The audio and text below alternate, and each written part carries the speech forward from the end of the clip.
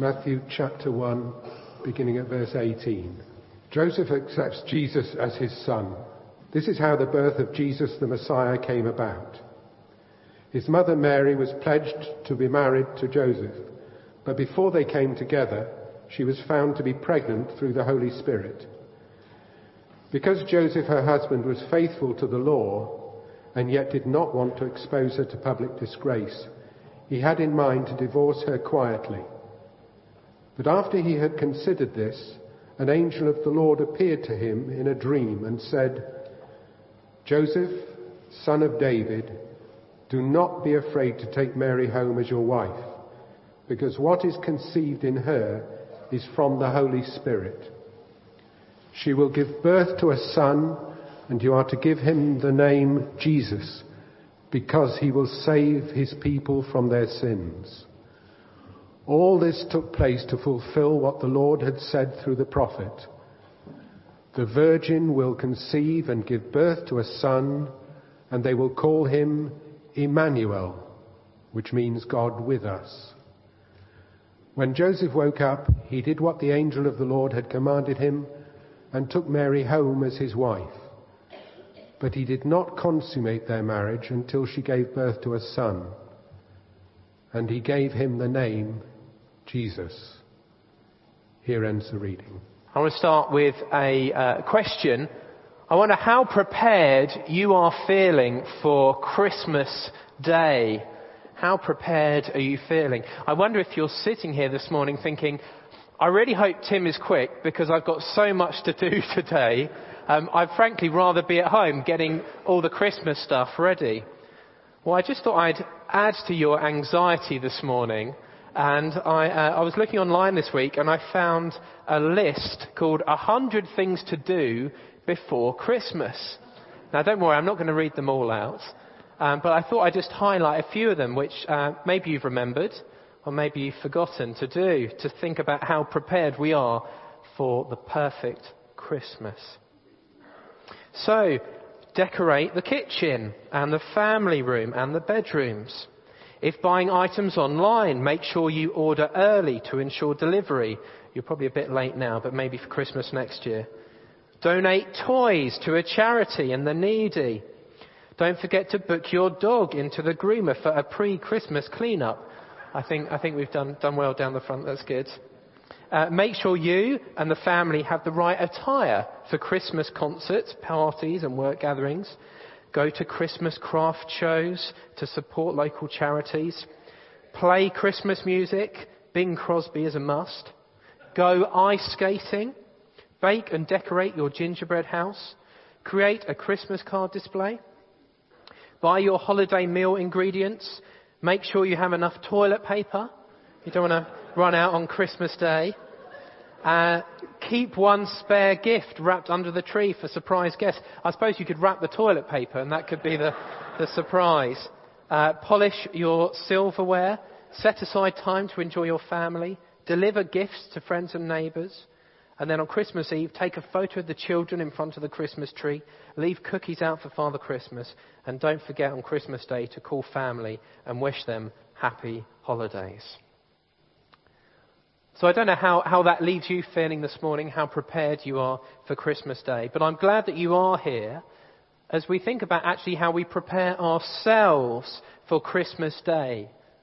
Why we celebrate it in the first place and what we're going to be thinking and feeling as we gather here, I pray, tomorrow morning at the same time to give thanks to God that he sent his Son into the world.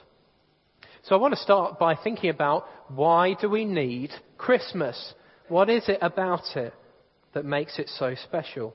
Well, I think the passage we've just read, and if you've closed your Bibles, please open them up again to page 965 as we look at Matthew chapter 1.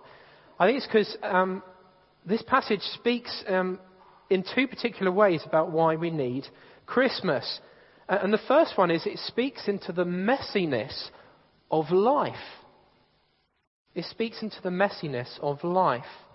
Apologies, I haven't got these on the screen, but this is verse 18. This is how the birth of Jesus the Messiah came about. His mother Mary was pledged to be married to Joseph, but before they came together, she was found to be pregnant through the Holy Spirit. So just let me explain what's going on there. Mary and Joseph were pledged to be married to one another. They were engaged. But an engagement 2,000 years ago in Israel was a lot different than it is today here in England. You see, they couldn't just break it off if they decided they didn't want to go ahead with the marriage. There were certain legal obligations once you were pledged to be married to someone else. And it's in that context that Joseph finds out that Mary is pregnant. And he knows that the child isn't his. Now we read in Luke's Gospel how Mary had been away visiting her cousin. And she comes back and Joseph, I assume, can see from the look of her, perhaps her face looks a bit different, a bit rounder. Perhaps there's a slight different kind of glow or fullness to her. And perhaps even as he gave her a hug, he feels that there's a bit of a bump pushing back against him. He knows that there's something different. He knows that Mary is pregnant. And Matthew doesn't tell us any more the conversation they had, whether she tells him about the angel coming to her and saying that she will give birth to the Son of God. And we don't know how Joseph felt at that very time. But we are left to believe that he didn't believe Mary if she says that what has happened. And I think it's interesting that the Christmas story starts with mess. It starts with relational conflict. I don't know if you've seen any of those Christmas channels that seem to appear this time of year, and they're showing sort of these non-stop Christmas films that seem to be filmed for about £500 or something. Some people love them. Apologies to you if you're one of those people who loves these cheesy Christmas movies. But I think if you were going to one of those producers of those films, this wouldn't be the kind of film that you would pitch to them, would it? So just imagine this, producer. There's this young couple, they're engaged, and one of them finds out that the other one is pregnant, except it's not his child, and, well, they leave each other and they think they're going to divorce, and that's the start. That would make a terrible Christmas movie, surely. I mean, where's the cheer and the happiness? But isn't it interesting that the Christmas story starts with that kind of mess? With that kind of relational breakdown. And I think it challenges us this Christmas to think, how does God deal with mess in our life? Particularly at Christmas. You see, we all inhabit messy lives. Maybe that's troubles in our relationships, or maybe we view the consequences of those in our families and friends. But do you see that mess isn't something to be swept under the Christmas tree? We'll deal with it after Christmas. No, Christmas is all about mess, and we see that here in Matthew's Gospel. I think that's really important to remember, because a lot of relationships suffer a lot of stress at this time of year, maybe because of things that have happened in the past or things that you're going through at the moment. But our confidence comes from actually the Christmas story speaks into mess. Not only does it speak into the messiness of life, but also it deals with the consequences of that mess. I'm going to unpack that a bit more now. Christmas deals with the consequences of that mess. Look with me at verse 19. It says, because Joseph, her husband, was faithful to the law and yet did not want to expose her to public disgrace, he had in mind to divorce her quietly. Now, it says there that Joseph was faithful to the law. The law that is being talked about is the Old Testament, talking about the commands, particularly the commands in the book of Deuteronomy, the 5th book in the Old Testament. And it's saying that there are serious consequences for unfaithfulness, for adultery.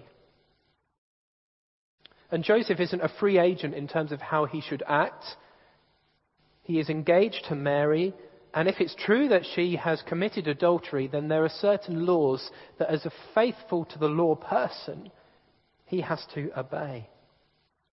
Those laws basically mean that he is not allowed to marry her now. So the divorce that he's talking about here is inevitable.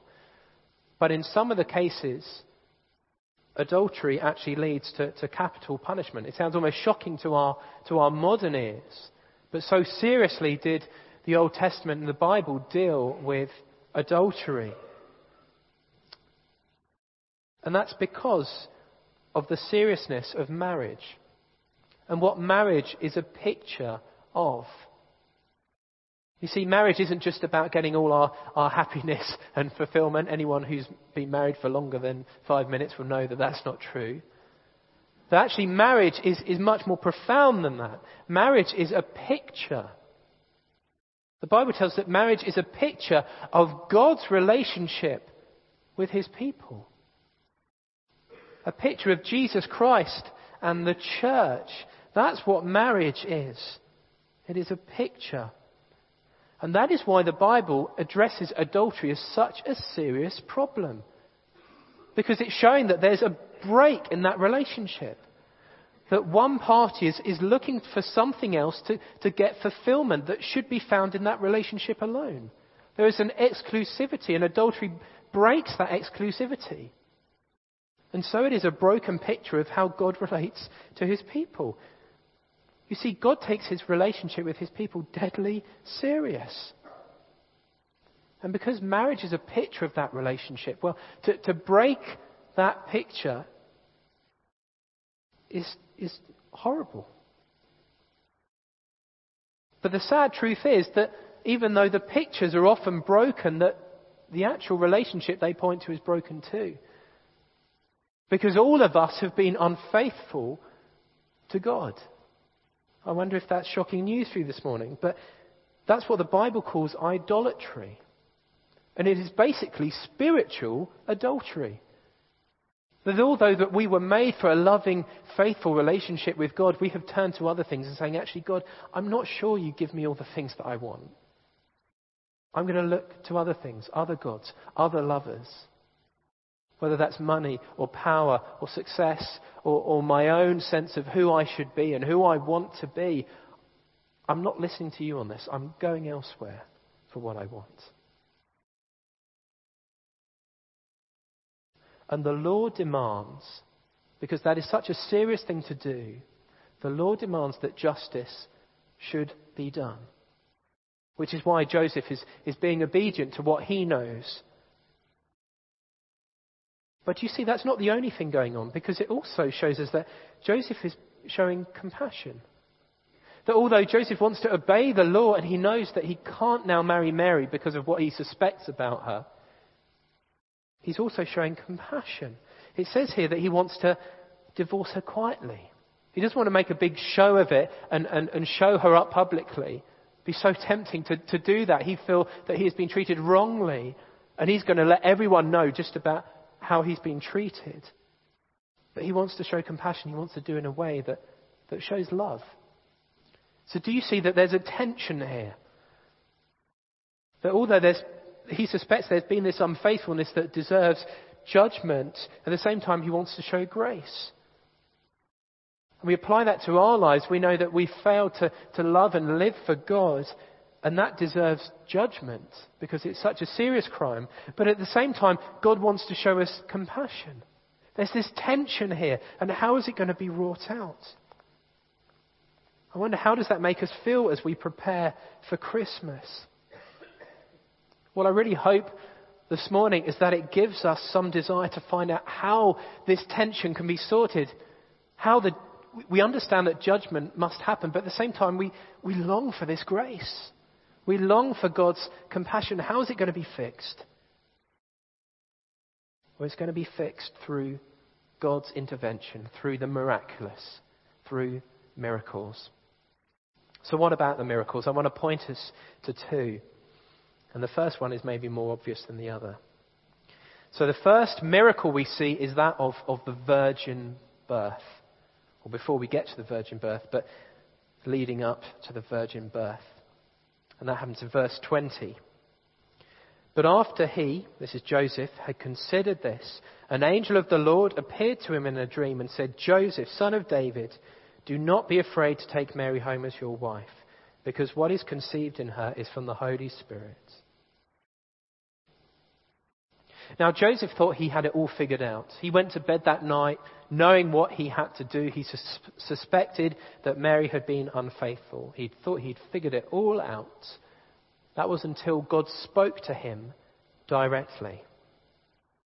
That Mary was telling the truth, that the child she bore was from God. You see, it's vitally important that we maintain, as we've just said in our creed, the fact that Jesus was born to a virgin. Now, in the past, some have tried to do away with this, saying that this is something just too embarrassing. Science doesn't work like that. And that's absolutely true. Science doesn't work like that. That is why this is a miracle. This is something God is doing. We don't need to be embarrassed about it. It shows God's power. But also it's showing us something else. We were looking at last time when we were reading in Matthew chapter 1, we've got this great big lineage. And Phil was pointing out to us just some of the people who appear in this lineage. It's a strange collection of names from the Old Testament. And he was saying that there are some rather shady characters in there. There are some shady women. But at the same time, there are some very questionable men in there as well. I mean, for example, you've got King David. Someone who in one sense was a role model in many aspects. God said he was a man after his own heart. But at the same time, we also know that he was guilty of having an adulterous relationship with the wife of the commander of his army and having the commander killed. So there was great potential in King David, but there was also this thing about him that was really wrong, really broken. So how does that apply to the next generation? Well, you've got Solomon, again, a wonderful king in many respects, who was very wise, but also made some terrible decisions. He amassed for himself many women, many concubines, and he went after other gods. See, both of them, there was great potential, but there was this brokenness in them, and that kept on showing itself in the next generation, and the next generation, and the next generation. You see, what God is doing here in the virgin birth of the Son of God is starting something new. He is starting a new line. He's saying, no, there isn't going to be that taint from the previous generation, that inherited brokenness. I'm starting something new. And so the Bible talks about being in one of two people. Either you are in Adam, you inherit that corrupted nature, that taint, or you are in Christ.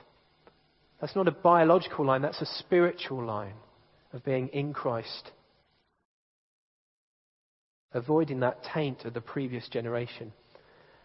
Claire and I, a couple of years ago, we were making these peppermint creams, icing sugar and a bit of mint oil and stuff like that, to give away as presents. And we were using a bowl that we had forgotten about, that previously we had used for, when you get a cold and you're all congested, and you used, I think it's called Tiger Balm. It's a bit like Vicks. There are other brands available. But it's this really strong menthol stuff that kind of, clears you out. And anyway, we'd used it at this and we'd forgotten about it. Until we started tasting, I thought I'd have a try with these peppermint creams. Started tasting them. And there was this horrible, strange, mentholy taste of, these are a bit different. What did you put in these, darling? And we'd forgotten that it was this bowl that we had used. Even though we'd cleaned it out loads, it still had that taint. You couldn't get rid of it. And actually what we needed to do is just to bring in a whole new bowl, get rid of that one, put that to one side, and use the new bowl that didn't have any of that taint. And that's so what God is doing here. He's doing something new, something where there isn't that bad taste from before. He is starting something new. That is one reason, and I think a really important one, why we must hold on to this idea of the fact that Jesus was born to a virgin, because it shows that God is doing a new thing. That is the first miracle. But the second miracle, I dare to say, is even more amazing. And we've been singing about it today. And that is the fact of the miracle of Jesus' names given to us in this passage. One of the names he's given, as we've seen, is Emmanuel. So if you look down at verses 22 and 23, this is the angel speaking to Joseph. He says, "She will give birth to a son, and you are to give him the name Jesus, because..." Oh, sorry, I got the wrong bit. 22:23. Rewind. "All this took place to fulfill what the Lord had said through the prophet. The virgin will conceive and give birth to a son, and they will call him Emmanuel," which means God with us. Now, what we've read there is a prophecy written hundreds of years before Jesus was born, about the fact that God will come and be amongst his people. That's what that name means. It tells us here in the brackets, Emmanuel, God with us. But if I was one of these Old Testament believers, I'd be scratching my head, thinking, wait a minute, how can God be with us? You see, I understand that our relationship with you is broken. That because of the things we've done, because of our idolatry, our spiritual adultery, our unfaithfulness, that there's a break in the relationship. You can't be with us anymore. We haven't lived up to our end of the bargain. And we know that the law that fills our Bible says that justice must be done. That God can't come to be with his people.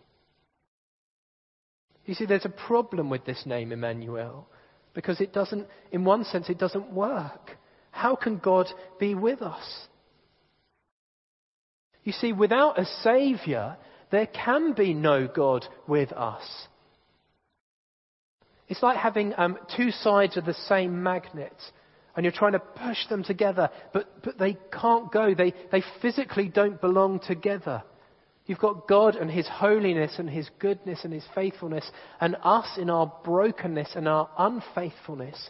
And they just don't go together. They repel one another. And if we were to get close enough to God in that state, then we would just be destroyed.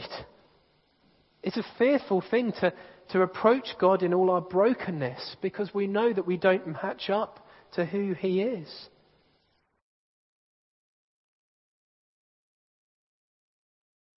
God's holiness and our taint. But you see, that's not the only miracle. That's not the only miraculous name that's given to us in this passage. Now we can look at verse 21. And we see Jesus, the Saviour. She will give birth to a son, and you are to give him the name Jesus, because he will save his people from their sins. As Stephen was telling us earlier on, Jesus, the name means God saves. Or literally, the Lord, or Yahweh, which is God's personal name. God is salvation. That's what Jesus means. It is not a swear word. It means God saves. And this is how God can be with us. This is the key to unlocking how Emmanuel can happen. How God can be with us, because Jesus saves. It is going to be him who deals with that judgment, that tension of how we can see God's grace and how God can still be just. Then God's going to deal with it himself. A child born to rescue an unfaithful humanity from the consequences of that unfaithfulness. You see, as we prepare for Christmas, along with all the things that we're going to be thinking about for tomorrow, please don't miss this. That we desperately need a Saviour to fix our broken relationship with God, so that God can be with us. But that is who Jesus is.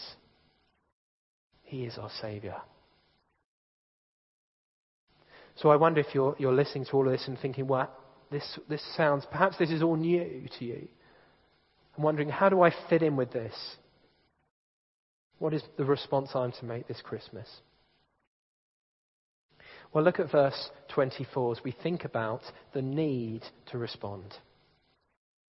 When Joseph woke up, he did what the angel of the Lord had commanded him and took Mary home as his wife. Do you see how crazy it would have been if Joseph had just got up that morning and said, well, I remember what I was going to do last night. I was going to go and give this bill of divorce to Mary, so we were separated, and I'll just get on with that. Do you see how crazy that would have been if he didn't let what he had heard change his actions? It would have been absolutely mad.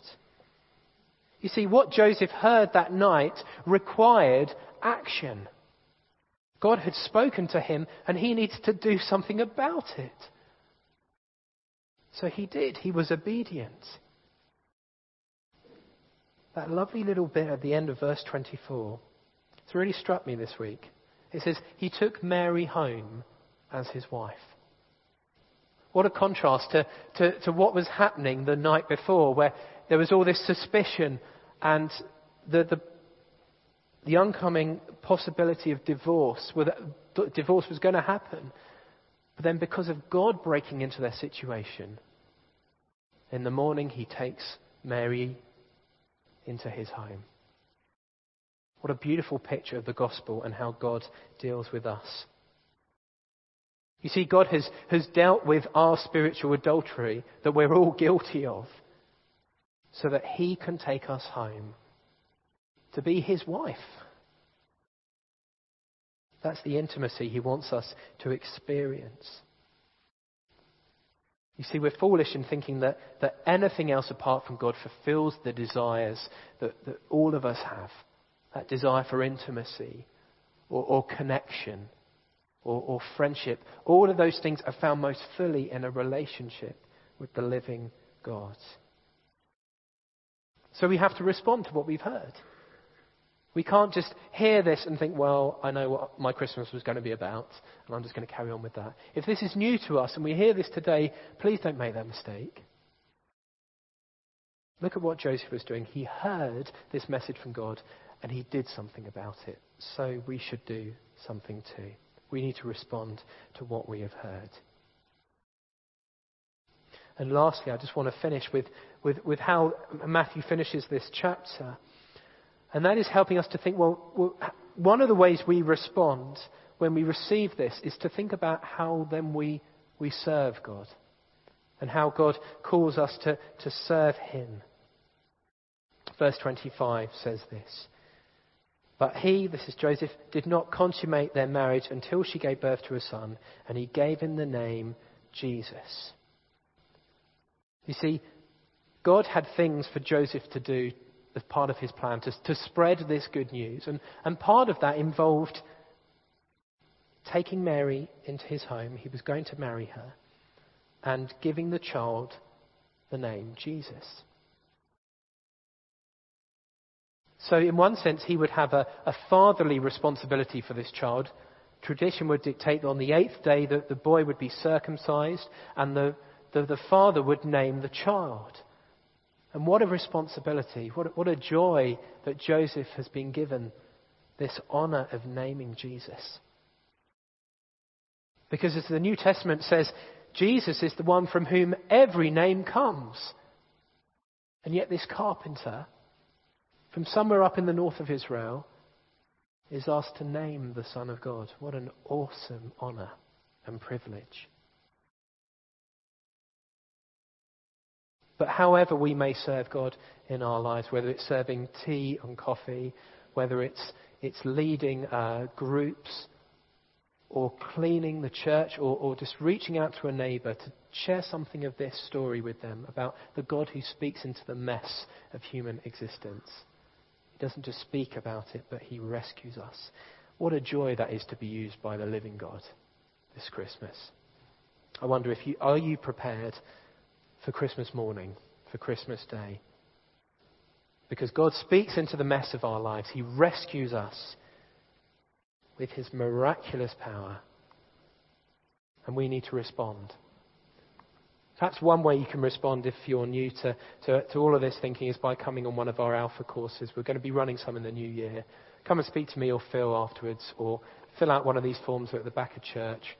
Write a name and email address and pop it in one of the boxes, and we can ask some questions and think a bit more about this God who speaks into the mess of our lives this Christmas. So let's pray.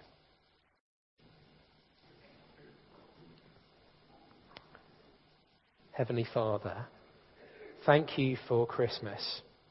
Thank you for this time to prepare. Thank you that we don't have to hide the mess of our lives from you,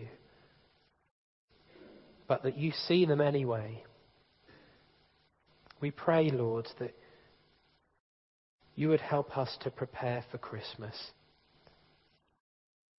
to see your miracles on display in the virgin birth, and in the fact that you can be with us because Jesus means God saves. Help us to respond to that today. Help us to trust and have great joy tomorrow as we gather together on Christmas Day. Amen.